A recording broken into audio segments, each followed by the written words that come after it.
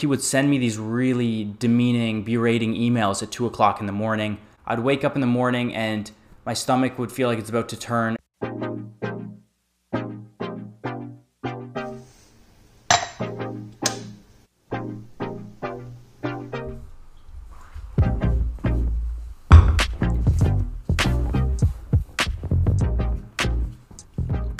Hey guys, how's it going? Welcome back to the show. Today I want to talk about something that people don't often talk about, which is internship horror stories.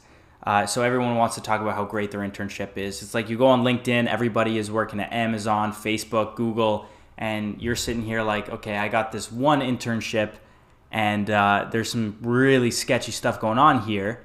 Why am I the only one? So I'm going to share one of my stories. I actually have quite a few stories here, but I'm going to share one of my stories. I talked about my first internship in a different episode. And although it wasn't glamorous, it got me my first software engineering job. My first software engineering job, I was really unsure of myself. You know, if somebody was to challenge me on something, I wouldn't really push back because I didn't know what I didn't know. When I first started working for him, my first day, he assigned 17 tasks to me. 17, like basically just transferred everything the old intern had to me. And so I thought, all right, well, this is probably what I'll be working on for the term. Turns out it wasn't. Every single day I came in, there was a new fire to put out. But he also expected me to burn down the 17 tasks I was given on the first day. So basically what would happen is I would finally finish one of those tasks and, bump it down to 16. And then he would stack on two more and now it's up to 19. It felt like every time I took one step forward, it was two steps back. And so he had this tendency to be super unorganized. And every day I would come in, it would be a new task. It would be like, drop everything you're doing and do this right now. But I'm still going to hold you accountable for the things that you didn't have time to do. So I ended up working till, at least 8 p.m. every single night. 8 p.m. was actually early to go home. Sometimes I was there past midnight. I didn't feel like it made me a better developer, and I don't think it made me more productive. There was times where, you're so burnt out because you've been at the office for, remember one time it was Thursday. I just gotten home and I looked at the clock and realized I'd worked a 50-hour week and it was only Thursday. There was just so much to do all the time. And, normally that's not the end of the world. You have a lot of work to do. You can do the work. I remember he would send me these really demeaning, berating emails at 2 o'clock in the morning.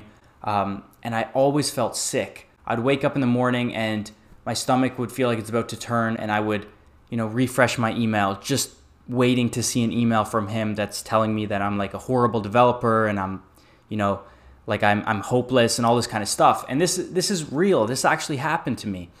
One time in particular I thought was particularly pretty bad was he was working on a new feature, but he wasn't quite sure if this feature would work or not. He thought that, if he merged it in, it could break things in a major way, but he didn't want to get blamed for it. So he took all of his code, he packaged it up in a zip file, he emailed it to me, had me unpack it on my computer and check it in to our code repository. And the reason he did that was because if it passed, he could say that he did it.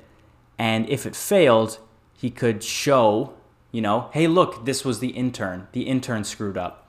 And I think that was really, and if that happened to me now, I would stop and I'd be like, come on, really? Like, you're not doing this to me.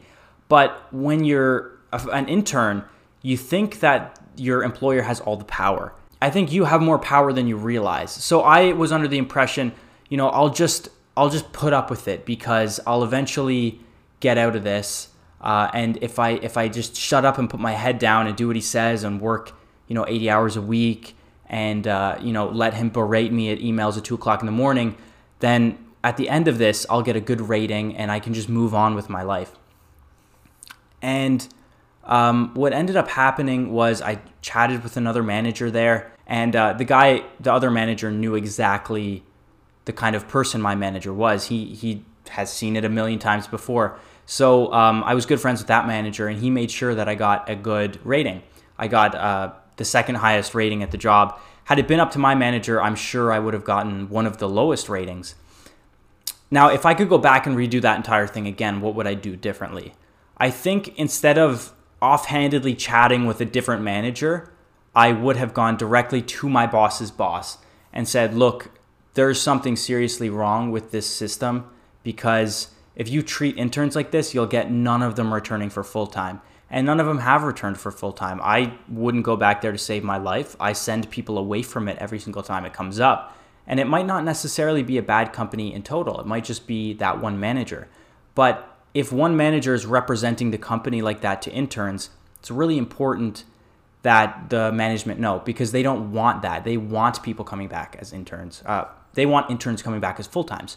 So if I could go back, I'd go to my boss's boss and be more sure of myself and tell him that directly. I was pretty lucky that the manager I talked to was kind of already aware of my situation and made sure that I got a good rating. In closing, I just want to say, like, not every internship is fantastic, and I'm sure you're not going to get one as bad as mine. Like, that was a completely one-off case. I've never seen anything kind of like quite like that.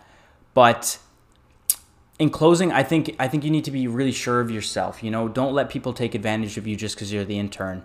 And I think if something's going wrong, if something feels wrong, it's probably wrong. And what I would do is go to your boss's boss. Because while you're an intern, you have a lot more leverage than you think you do, because companies do want you to come back as full-time. I just wanted to share that story with you guys. I wanted you guys to see, you know, every side there is to internships. It's not all fantastic. Sometimes you get a bad one. I hope you never have to experience what I did. But anyway, that's all I have for today. Thank you guys so much for joining, and I will see you in the next episode. Don't forget to like and subscribe to see more content just like this. Thanks.